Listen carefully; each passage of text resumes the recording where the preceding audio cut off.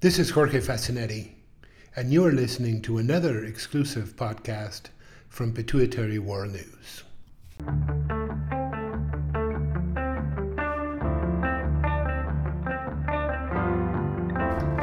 Hello everyone.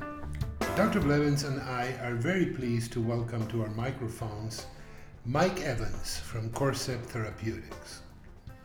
Today we're going to take advantage, so to speak, of Mike's and Dr. Blevins' knowledge and work on hypercortisolism and talk about the timeline and evolution of our understanding of the disease, how emerging knowledge is influencing the practice of those on the front lines doing the work and caring for patients every day.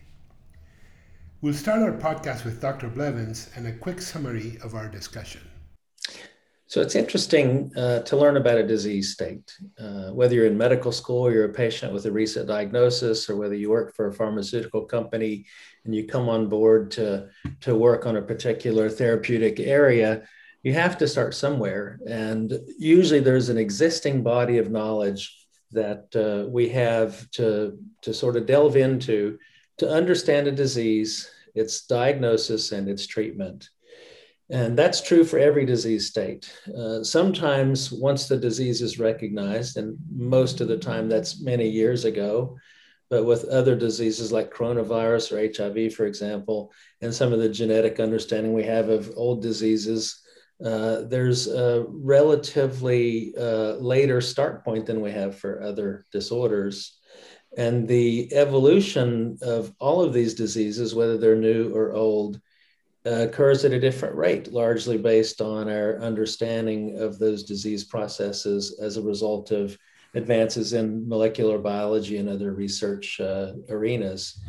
For example, coronavirus, we've known about these viruses for many, many years, but this new virus that's led to this recent pandemic, we've learned a tremendous amount about how to combat this thing and treat it because of where we are in our molecular understanding of virology. HIV was the same. There was a first couple cases reported in the 1980s, and there was a period of time, about 7 years or so, before the development of antiretroviral therapies. And then there was an explosion of our understanding of the virus and the way to treat it. Cushing's disease is an old disease, and we're going to hear more about that. Probably for the first 70 years, we had a basic understanding, and then we started to have some advances in diagnosis and treatment. And then in the 80s and 90s, we learned more about treatment. And in the past decade, I would say we've probably learned more about this disorder than we knew in the prior 100 years. And I'm reminded that of a couple of different tenets in medicine and in life in general, that if you don't, history repeats itself. And if you don't understand history, you're certainly doomed to repeat it and to make mistakes.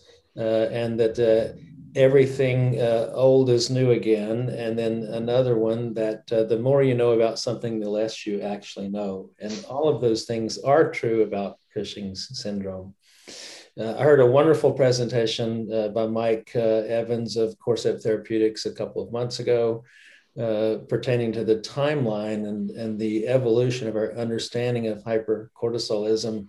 Mike is a tremendous educator, and wanted to include him in our series of podcasts at Pituitary World News, because I think he can enlighten those of us who take care of patients who have Cushing's and those who have Cushing's as well, and anybody else who wants to understand how advances in diagnostic tests and understanding of a disease can result in an old disease looking like a new disease, basically. So I'm happy to welcome Mike. Please tell us a little bit about yourself and what you do for a living, and then we'll get started with this timeline. Yeah, we're delighted that you're here, Mike. Thank you so much for taking the time for doing this. Thank you, Dr. Blevins and JD. I appreciate that very generous introduction. So my name is Michael Evans. I am the Director of Commercial Insights, Learning and Development at Corcept Therapeutics. And essentially what my group does, we have two main responsibilities. One is to make sure that our client-facing staff, personnel, our clinical sales specialists in particular, are well educated on the disease of hypercortisolism and the product that we market to clinicians.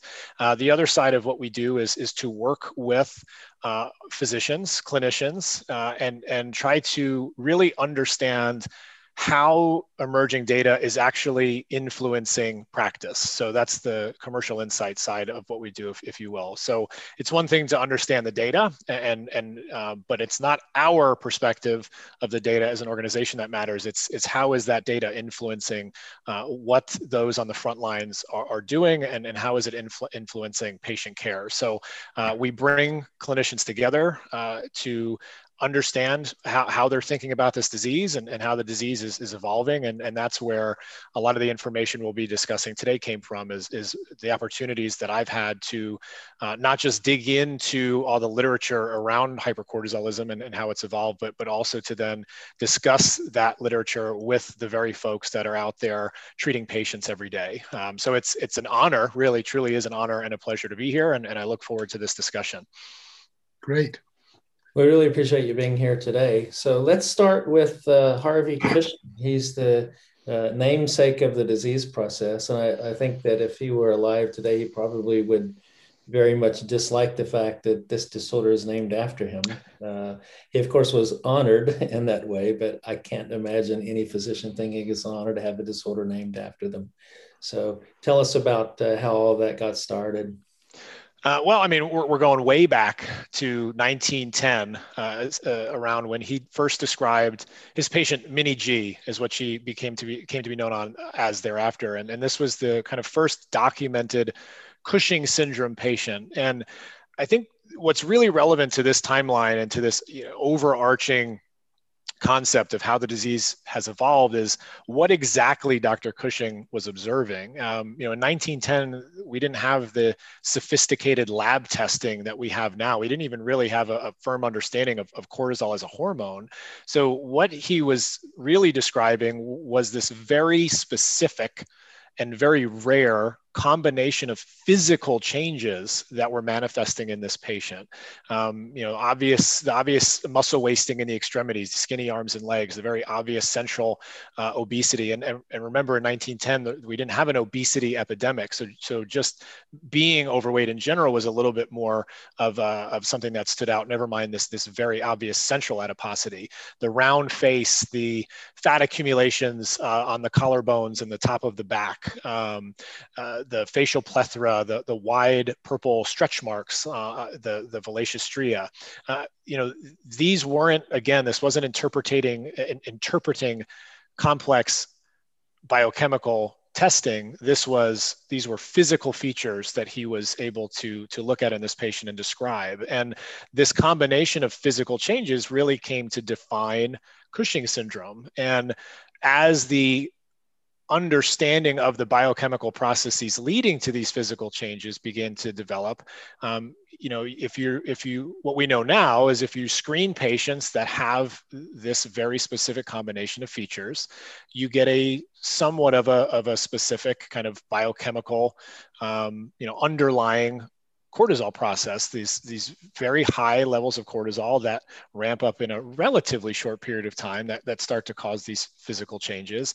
And this is a very rare condition, depending on the reference you're citing, 5, 10, 15 people per million, and with relatively consistent breakdown of source, 70% of the time coming from a pituitary source, around 10% of the time coming from an ectopic source, and around 20% of the time coming from an adrenal source.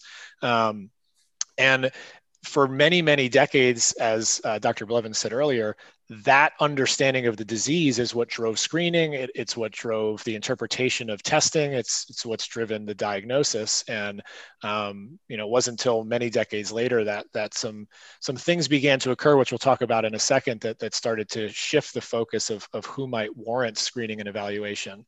But I'll stop there. And, as someone who is treating patients that oftentimes have these features, I'd love to hear, what additional context you have around how this kind of early days of this disease really informed how we still kind of view the disease today, Dr. Blevins.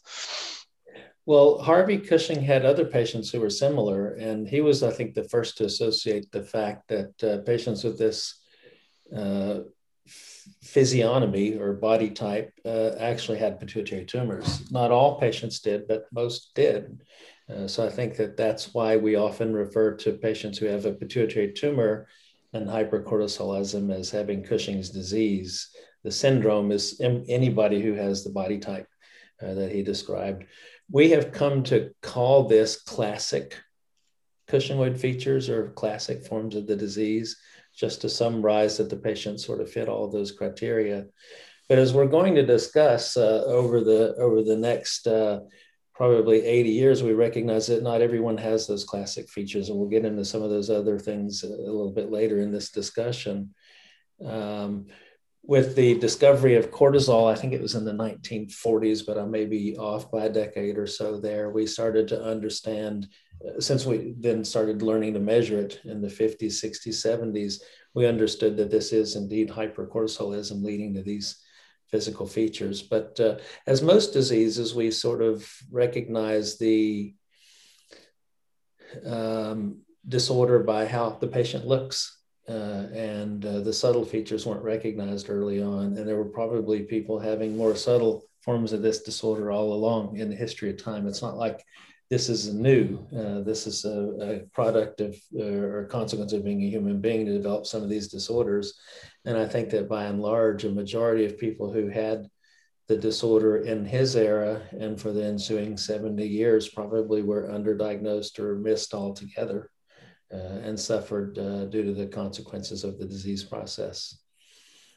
Yeah, I think it's interesting. On that note, you figure a couple of things that seem to be understood or thought to be understood early on. It was that one, this was rare, and two, like you said, that it presented in a certain way with a certain look. So if to be fair, if I'm a busy clinician and I'm treating all these other conditions that are more prevalent in my practice, and I'm told that this is a rare condition that looks a very specific way, it makes sense that I'm not going to go looking for it in patients who don't look that way, because I have other things that I need to be spending my time on when treating these patients. So, I think it makes sense that a very narrow group of patients were ever really evaluated with consistency for this condition, because again, that's what was known at the time.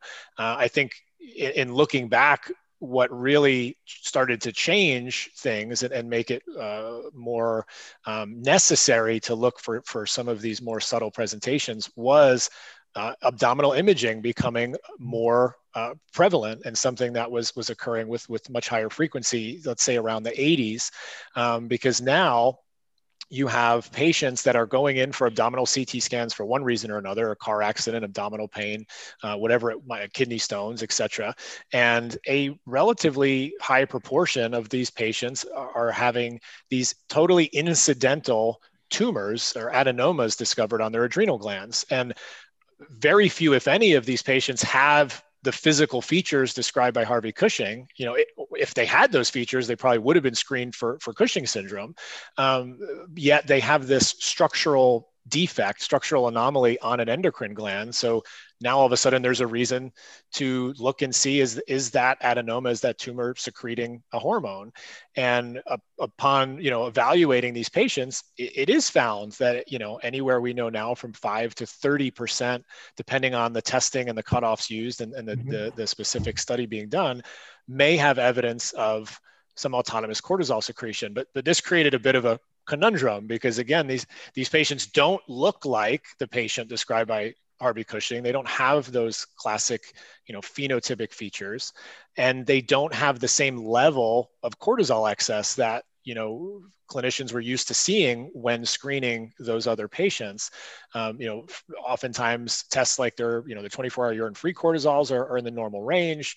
The late night salivary cortisols may be discordant. Some are normal, some are abnormal. 1 milligram dexamethasone suppression test is abnormal, but mildly abnormal. So, it's the question is this the same thing? Is this patient really at risk? And initially there's no data looking at that specific patient group, so that there's no way to necessarily know. But this is kind of when things start to change, and it's like it's recognized, oh, maybe some patients don't look like that, classic description, but still may have a cortisol issue. And it seems like that was a pretty big kind of milestone in how the field has evolved. And as we start to look at that other patient group, new data emerges, and it kind of enlightens us as to who else might be at risk.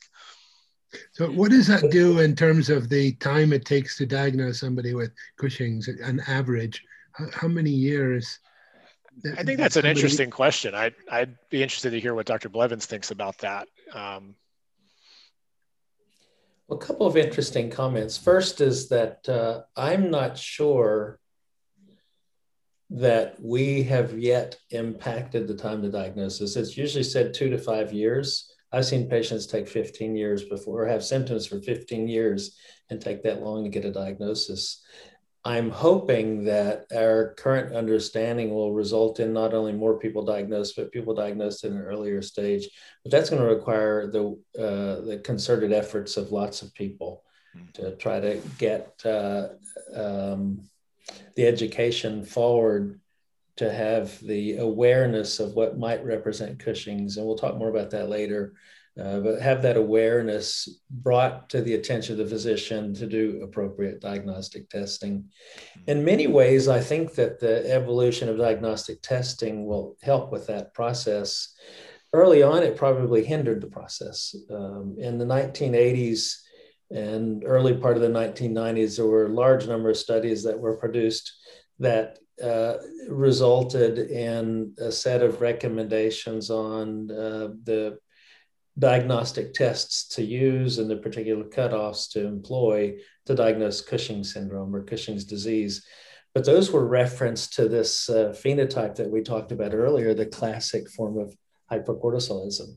And those were the study patients. So you're going to diagnose the severe cases, but miss the mild cases. And that's the problem with those tests. And for example, we used to require dexamethasone suppression test cutoffs of 5. Now we know that probably 1.8 is the proper cutoff.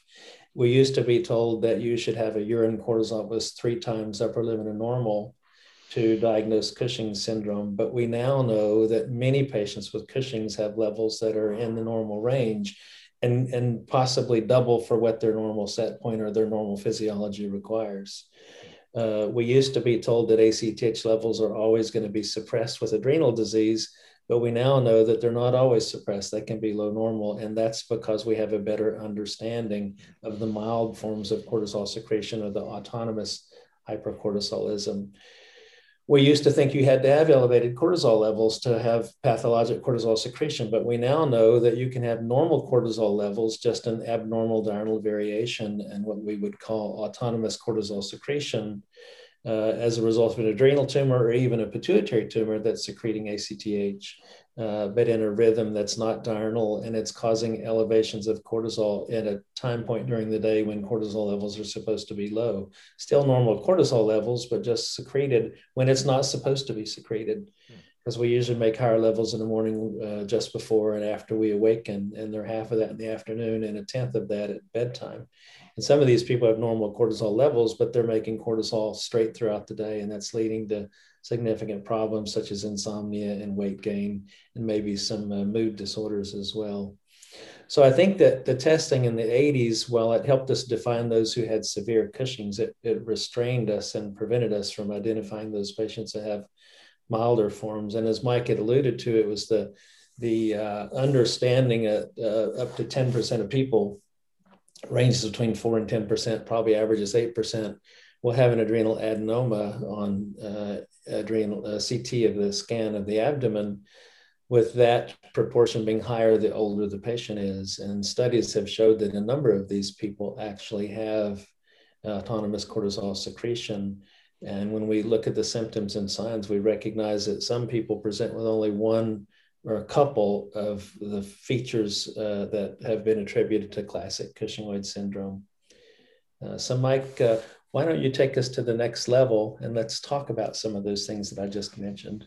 Sure. Yeah. It's we start to see some things change around, 2008, the most recent diagnostic guidelines for hypercortisolism, Cushing syndrome, were published by the Endocrine Society, and you do see the tone starting to shift. The authors specifically say that not all patients who have clinically relevant hypercortisolism will have those classic, physical changes described by Harvey Cushing.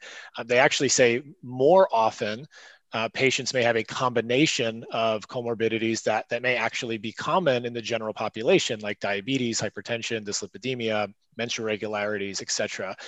So we start to see the tone change even, as back in 2008, that, those phenotypic features aren't a make or break for making the diagnosis. There's actually a line in those guidelines that specifically says there is no one right way to make the diagnosis. It's this combination of interpreting biochemical tests and the clinical presentation of the patient, and really looking at all of that in its entirety to triangulate this diagnosis. And then in 2009, ACE published their guidelines specifically for the biochemical evaluation of these incidentally discovered adrenal adenomas. So that's looking at those nodules in particular, which means you're not just looking at cortisol, but also aldosterone and catecholamines, et cetera. And the real question that those guidelines are trying to answer is, at what point should this patient go for a unilateral adrenalectomy to have that adrenal gland removed, or that tumor removed? And when specifically looking at cortisol secretion, if the end goal is surgery, which is permanent and it's invasive, and recognizing in 2009, there was more understanding that these patients with adrenal adenomas who did not have those classic physical features, but did have evidence of hypercortisolism, were at risk. There was more understanding that was the case, but there wasn't still a truly robust data set to say what that risk was. It makes sense that those guidelines for incidentaloma screening set the bar for hypercortisolism relatively high.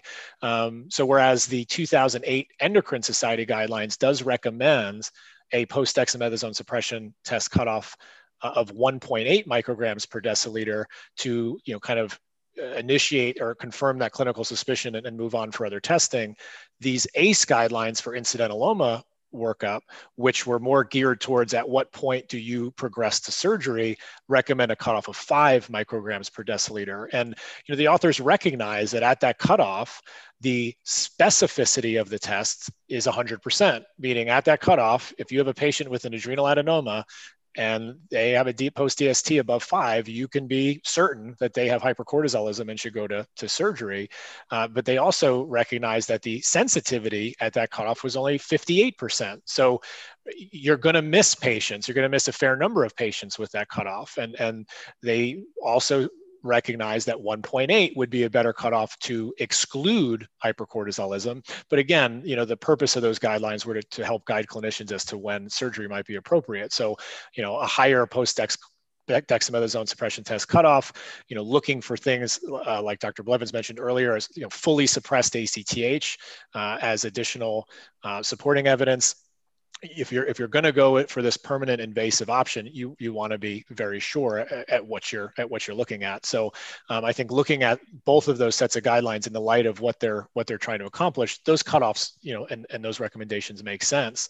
It really isn't until about 5 years after those guidelines are published that more and more data starts to pile up that really kind of quantifies just how much risk is associated with being a patient who has an adrenal adenoma, who does not have those physical phenotypic features, but has even mild elevations in cortisol. How much risk is that patient really exposed to? And there were 3 publications in particular that have been cited and referenced and spoken about quite a bit since then. One by Dr. DeBono's group, Dr. Morelli's group, and Dr. Di-Dalmazi's group that all had pretty large patient numbers, 198 patients in 2 of those studies, 211 in the third, longer follow-up times, 5 to 7.5 plus years of follow-up, average follow-up. And that really showed a direct link between, even post-dexamethasone suppression test cutoffs as low as 1.8 and significant increases in mortality, in new cardiovascular events, or both. And that's when the discussion really starts to shift, and we start to see guidelines even change and adapt even further. So I'm going to kick it back over to you, Dr. Blevins, for any comments on kind of those additional changes that we see around that time frame. I think the Endocrine Society probably had it right in 2008. 2009, the ACE recommendations made sense at the time, but today they don't. And I think that the Endocrine Society recommendations are the ones that hold the most true.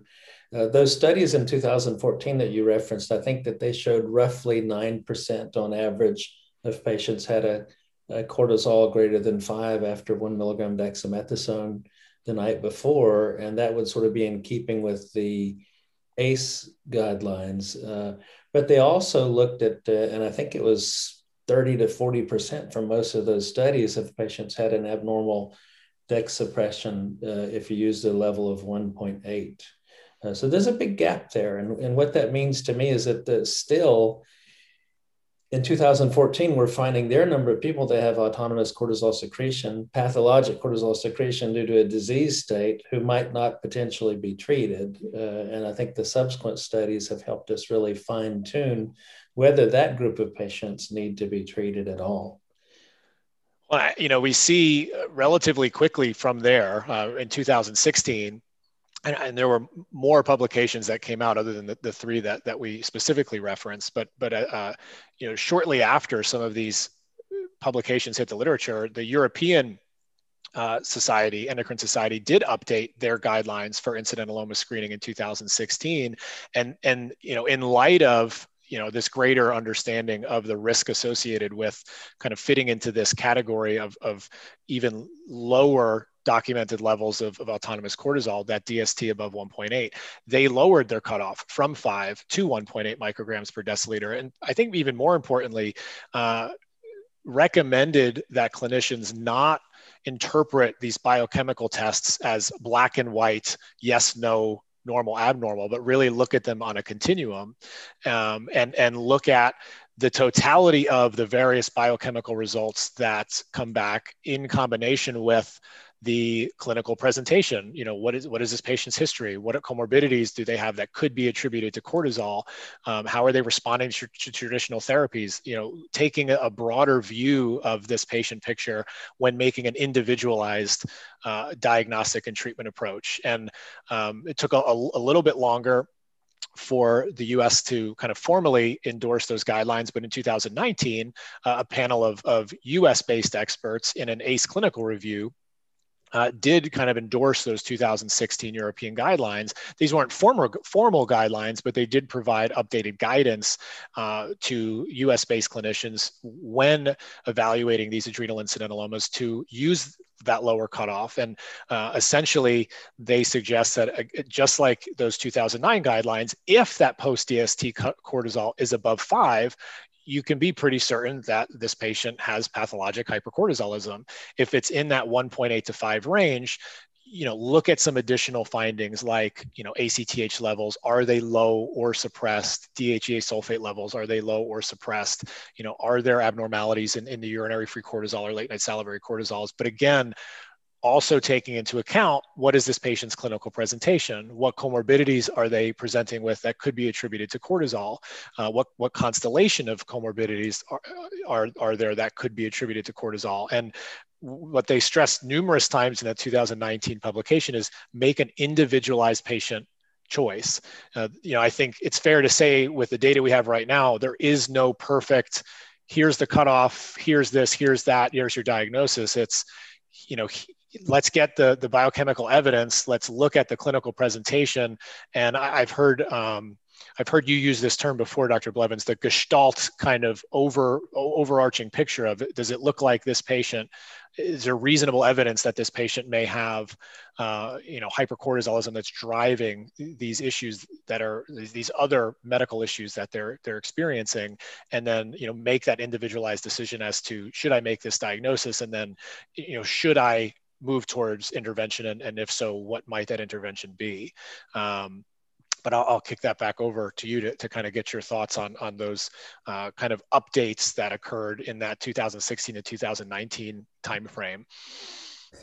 And, I firmly believe in that gestalt. And the problem with cutoffs is that they define cutoffs for a population of people who have disease or don't have the disease. And one of the things that I have learned over my 30 plus years of doing pituitary medicine is that we all do have our own individual set points for hormone secretion. We're all going to have our own little normal ranges that are going to be within the normal range of the assay for the population. But for example, if your cortisol is supposed to be 20 and you're at 40, even though that's still normal, that's double than what you should be. Or maybe the reverse is true. Maybe you should be 40 and you're at 20 and you're too low. So I think these concepts are important, and that we get into trouble with these cutoffs if they're not stringent enough, and that's where we're going to miss people, and missing people has consequences, as we're going to discuss next. So I was excited to see that there was this evolution in the sort of understanding of where cutoffs should be to try to make sure the sensitivity was there to find everyone with the disease process. On the other hand, the consequences that changes the specificity. It means that we're going to have false positive tests, so that we have to work through that as well. So while we're improving our ability to diagnose patients, we're also having normal people with abnormal test results, and that requires a bit of work and understanding as well. And frankly, one of the difficult things that I've encountered as a result of that is it's difficult to convince people that they don't have Cushing's when they think they do because they had a positive screening test. So that's the new difficulty that arises. Before, the difficulty was missing people. Now it's equally difficult to try to convince people they don't have a disease that they think they have. So every time you turn over a stone, you find something interesting, and one problem leads to another, or one solution leads to new problems. And I think that's just the way life is in all arenas. Yeah, I think it's finding that appropriate balance is the hard part, right? So one of the things that I've heard you both say is the fact that many people with hypercortisolism don't have the classic features of Cushing's. So why does that matter? Can we just not wait till they get the classic symptoms and signs, or is there a reason to intervene sooner rather than later? I think that's a really good question. And it leads us perfectly into kind of this next publication that I think is very relevant as far as, again, the timeline and how our understanding of this disease has grown. And that was this very large meta-analysis published in 2019, Dr. Alisson and et al. And this was 32 studies that were grouped together. And the 3 studies we mentioned earlier by Drs. De Bono, Morelli, and Di Dalmasi were part of this meta-analysis. And obviously, you take any meta-analysis with a grain of salt. But what was interesting here is you have data from over 4,000 patients, and they ran several sub-analyses. And in my humble opinion, I think what it helped to do is clarify what does happen specifically to these patients with adrenal adenomas over time versus what doesn't, if that makes sense. Maybe it will in a second. And that's, again, all of these studies that were combined or analyzed in this meta-analysis were specifically looking at patients with these incidentally discovered adrenal adenomas who did not present with those classic physical features described by Dr. Harvey Cushing. And to get to your question, why is it important to find this sooner? Well, if you were to take half a step back, if you were to take a patient with pituitary disease or ectopic disease or some rarer form of adrenal disease like bilateral macronodular hyperplasia or adrenal cortical carcinoma, and you were to screen them today, and their labs were normal, borderline normal, and you were to screen them in 6 months or 12 months from now, you'd see probably a significant uptick in cortisol. If you took that same patient and watched them over the course of months or a year or so, you'd probably start to see some of these phenotypic features develop. But when you looked at, when this publication looked at these patients with adrenal adenomas who did not have those physical features, even over the course of 3, 4, 5 years of follow-up, only 6 patients developed those features out of over 2,000 in that particular sub-analysis. So those physical features tend not to develop in this particular subset of patients. And that's a really important thing to understand, because as a clinician, if that's something that someone's waiting to see to kind of finalize the diagnosis, it's important to recognize that that may never happen. Or if that's the thing that someone's waiting to see to even screen a patient in the first place, it's important to recognize that that may never happen. The other thing that didn't really evolve drastically over the follow-up period was the overall level of cortisol output. These patients did not see dramatic increases in cortisol over the course of follow-up. So again, if we're waiting to see these more gross elevations in cortisol before finalizing a diagnosis or considering if intervention is appropriate, that may never happen in this particular patient group. But what did get worse is patients were more likely, if they had evidence of cortisol secretion, which was defined differently in each study. So again, you can't take anything too black and white, but overall, patients were more likely to have diabetes, more likely to develop diabetes, have worsening diabetes, have weight gain over time. They were more than twice as likely to have new cardiovascular events over the course of follow-up. So, similar to what was, or in line with what was recommended in the European guidelines in this ACE clinical review, was looking at the clinical picture. What we're starting to understand about these patients, again, specifically with adrenal adenomas that are secreting cortisol, is they just seem to present and progress differently.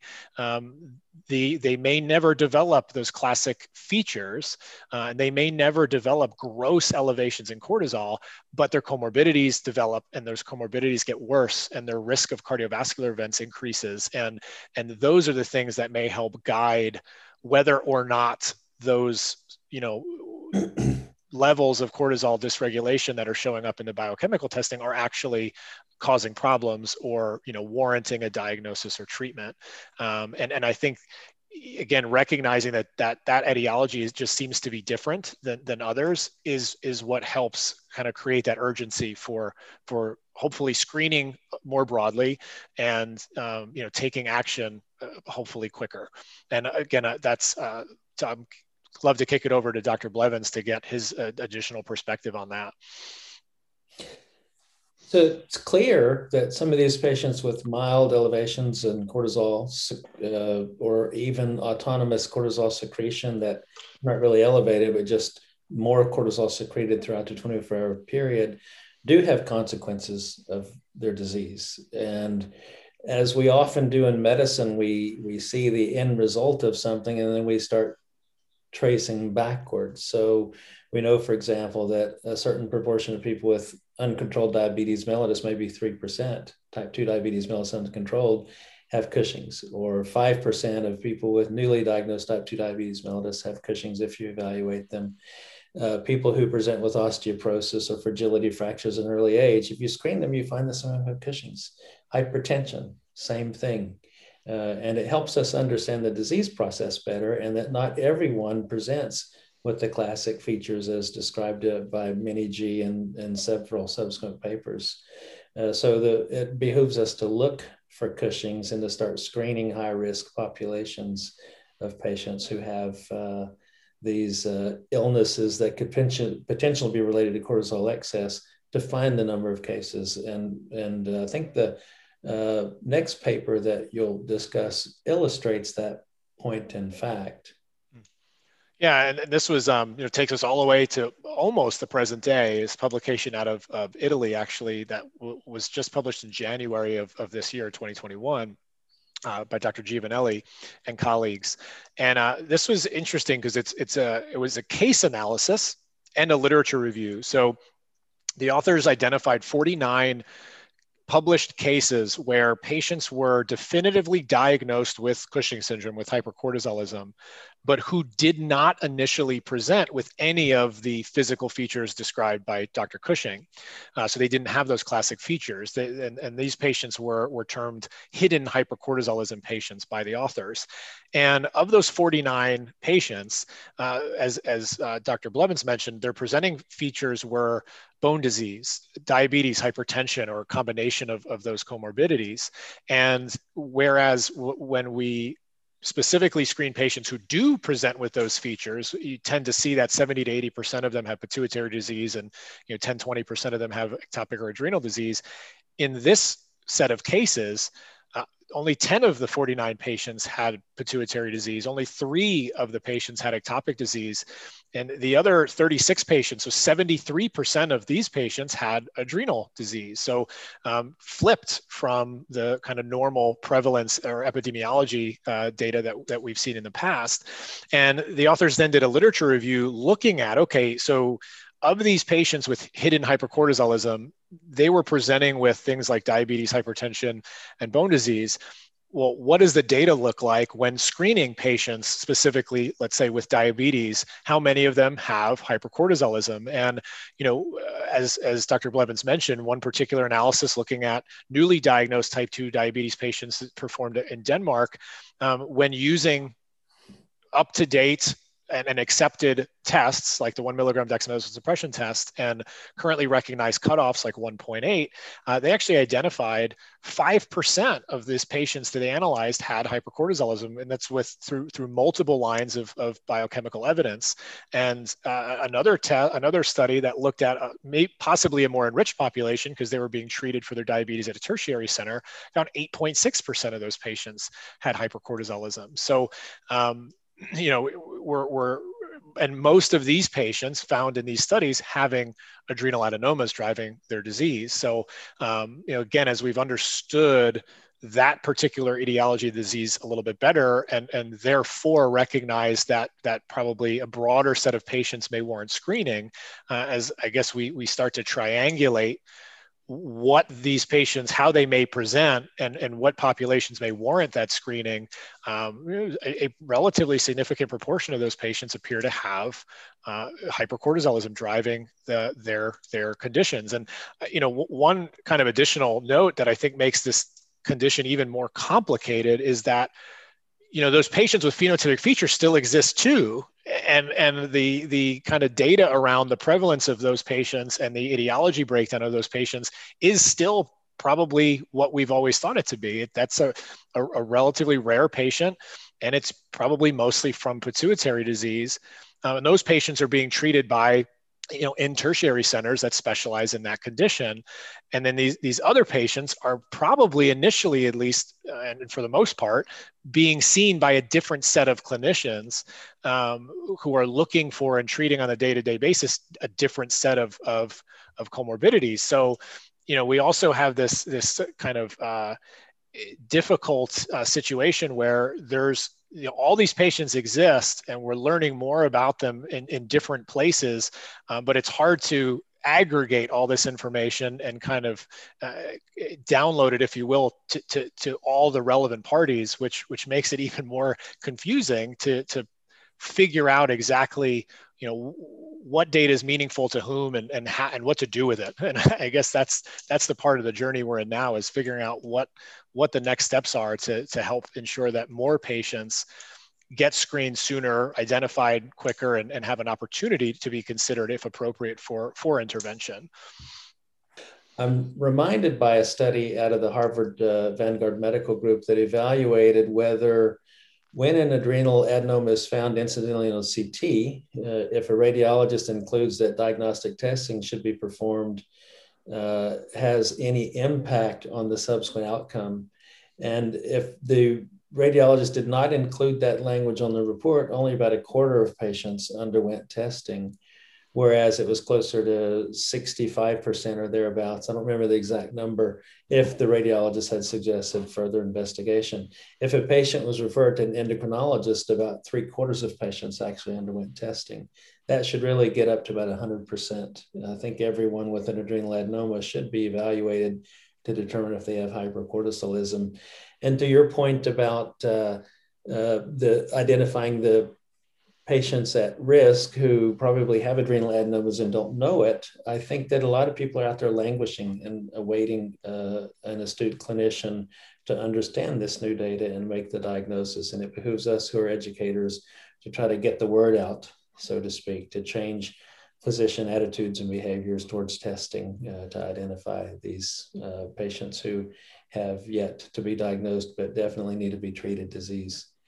Is this typically a primary care physician that, what's the point of suspicion?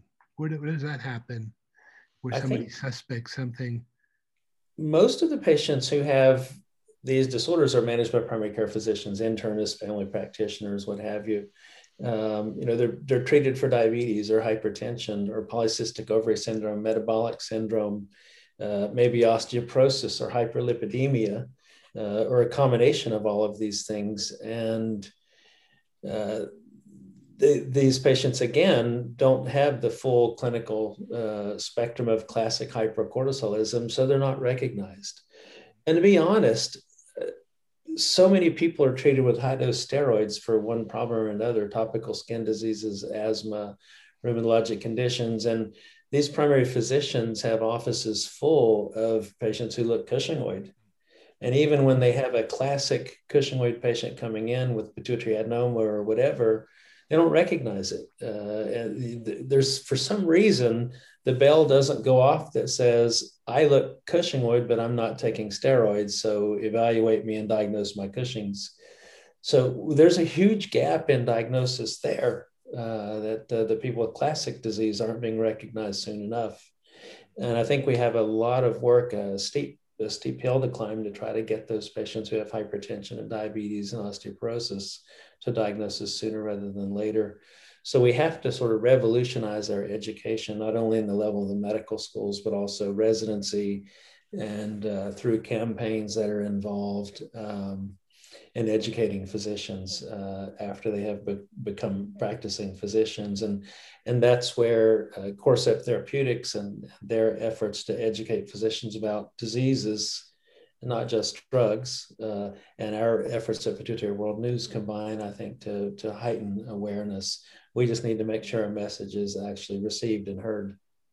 So it is evident that this knowledge of the last 20 years, and more dramatically the last 10 years, has had a real impact and brings a whole new set of challenges to suspect and recognize these conditions earlier. We have a situation here where even 20 years ago, we thought that 80% of Cushing's was ACTH dependent related to pituitary disease. And the other 20%, 10% was ectopic and 10% was adrenal disease.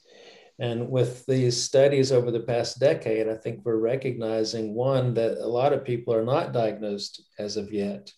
And two, most of them probably have adrenal disease. So the whole landscape of the epidemiology of Cushing's has changed, and we don't know the real numbers yet.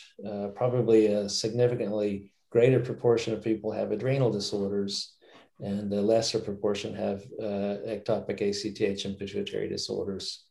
So, I think, Dr. Blevins, you make a really important point. I think it's going to be a difficult thing, or I guess maybe that's not the best way to frame it. It's going to be interesting to see, I guess, how it evolves over the next, 5 to 10 years, as far as this recognition of etiologies and how they actually break down. And I mentioned it earlier, and I think part of the difficulty and the disconnect is just that, these different types of patients are being managed in very different practice settings. And if I'm a practicing community endocrinologist and I'm treating lots of diabetes and bone disease and thyroid disease, and I'm very busy keeping up with my practice, to be vigilant to look for something like hypercortisolism isn't necessarily an easy thing to do.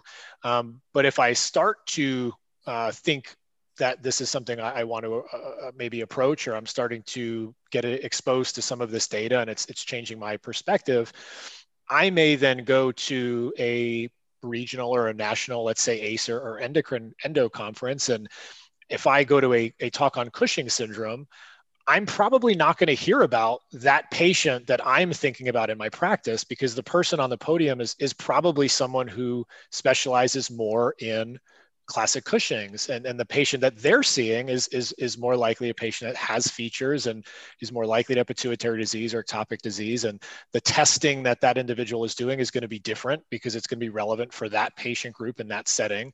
And it may be contrary to some of the things I was starting to think about these patients I'm seeing, or maybe these adrenal adenoma patients. And I think there sometimes causes a confusion as to what's right or what I should do as a clinician.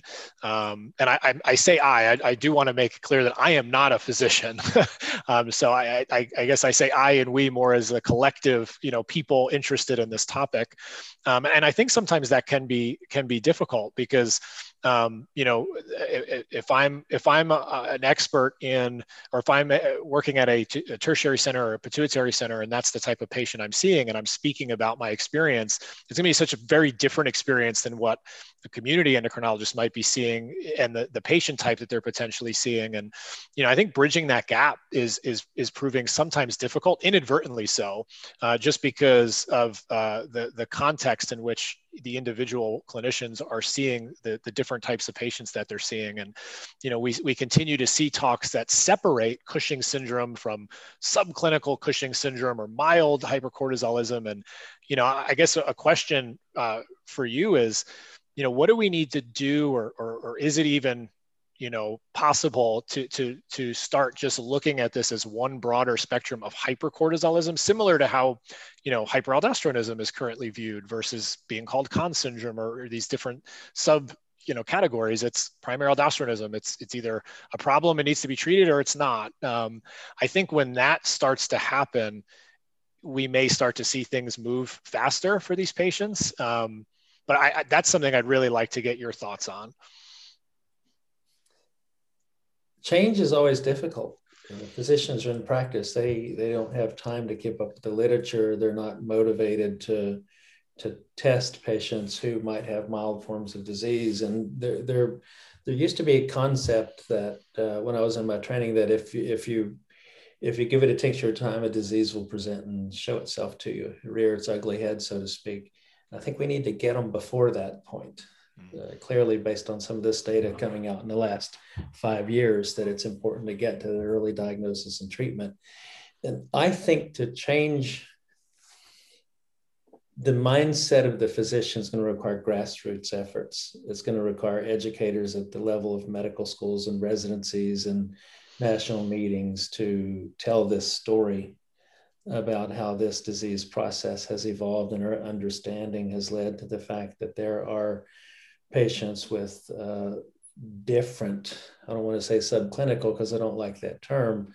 I don't want to say milder because these things are severe and that they lead to cardiovascular mortality, but different expressions of the same disease process. And one of the things that I've recognized and learned is that probably those people who get the classic forms of Cushing syndrome have the genetic complex or the genotype that leads to metabolic syndrome. Well, not everyone has metabolic syndrome or will ever develop it, so they're going to present with Cushing's in a different way. And when we can start to teach that, rather than sort of the classic features of Cushing's that we used to refer to as the doorway diagnosis, and that you diagnose it when you walk into the room, I think we can make a difference.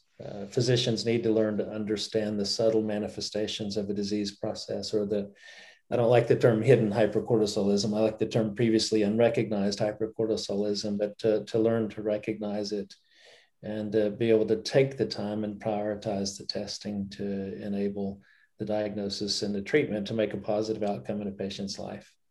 So I think it's grassroots. It's different.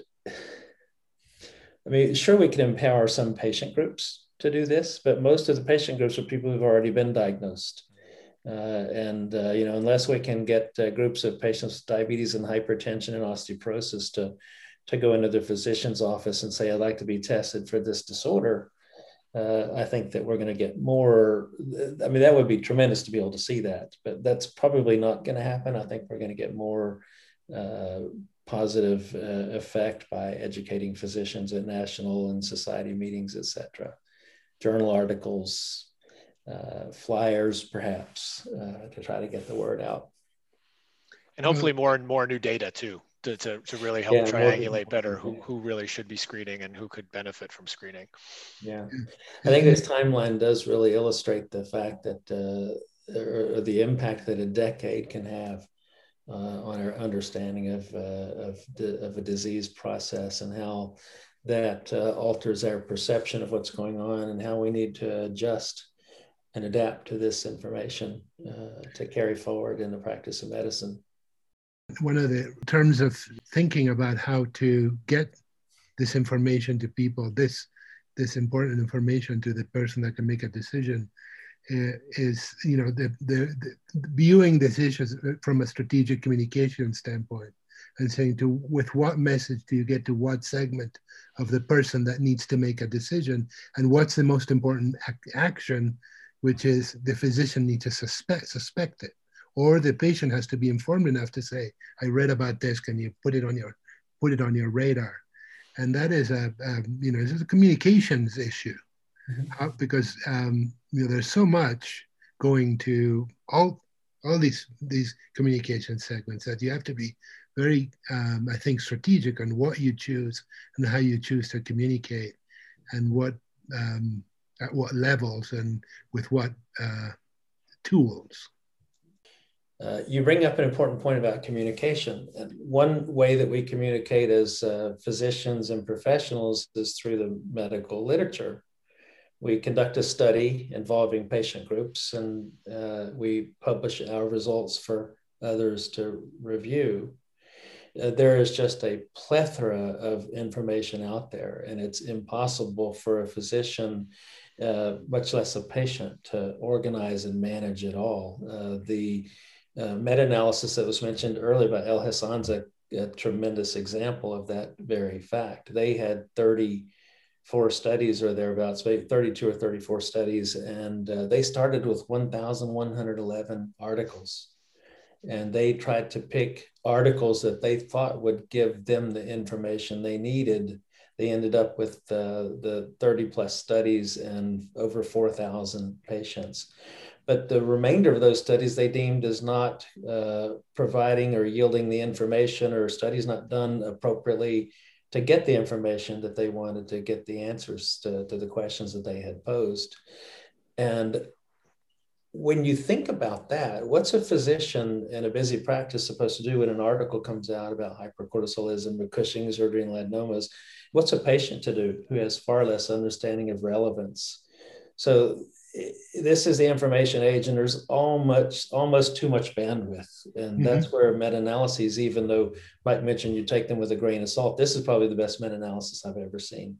The most appropriately conducted and the most useful, and it answered questions that you can't get through other studies. You have to put this together and get that information from a large body of information, but they had to prune over 99% of it away or thereabouts just to get to what they truly needed to have to understand the questions posed. Yeah, so we have to figure out a way to sort of mine the data and present it in a fashion to where physicians can use it to advance their practice. And the challenge in the communication world is always to distill information to its most important point, so it sticks. This is a basic, marketing communication type thing. You find that who's going to receive the information and try to give it to them in a way that they're going to pay attention to it. So perhaps there is a very good and important role for strategic communication here, to really think about who are the target markets, who's the audience, and how do you need to reach that audience most effectively, and with what message. Yeah, I think it's such an important point, and Dr. Blevins, the point of how many studies had to be eliminated to get to those 32 that really, were the most. That's right. Helpful is not the best word, but it's the word coming to me right now. Relevance, and I think that just shows how difficult it is to keep on top of this. And I think the other thing that's difficult about this disease state, like any more rare condition, it's not like you can do a 4,000 patient diabetes study where you can really do this huge prospective analysis and learn a lot in one big push. this is a story that's kind of told in aggregate, right? It's the accumulation of all of these data points that are consistently telling this broader story, that are kind of reinforcing each other, and further illuminating the bigger picture. That's what's been happening over the last, like you said, this last decade, where so much has come out. But there isn't that one or two big studies that we can mine for so much, and it does require things like well done meta-analyses to start pulling some of these points together, and that was why I particularly liked that study from 2019, the Ellison meta-analysis, because it really did they did a really good job of taking some very relevant data and pulling it together in a way where you could step back and see the bigger picture of, this particular etiology of the disease, and again, how it's presenting and progressing, and it's just different than the others. And it helps to,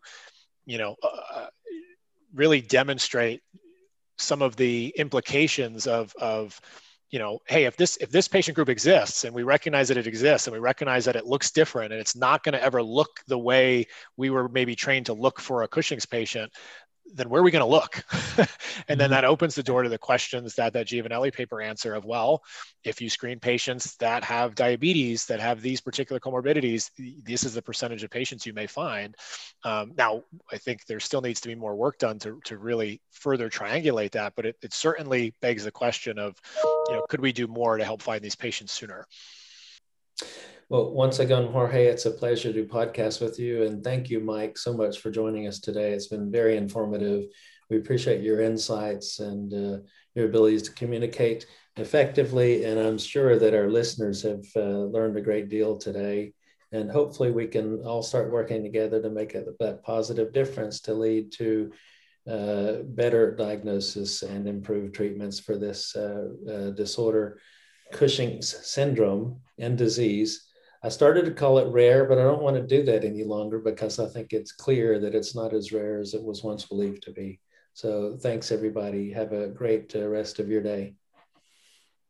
Thank you, Dr. Blevins, and thank you, JD. Again, it really was an honor to be invited to have this conversation with you. I always enjoy our conversations, and I always learn a lot as well. So I appreciate this opportunity. Thank you so much, Mike and Dr. Blevins. This has been a great chat. So we're looking forward to many more of these. You have been listening to another exclusive podcast from Pituitary World News. Pituitary World News is a non-profit organization supported by contributors and listeners like you. To find out more, go to pituitaryworldnews.org and click on Get Involved. And now you can download our podcast on Apple Podcast, Amazon Music, Google Podcasts, Spotify, and Pandora. Thank you for listening.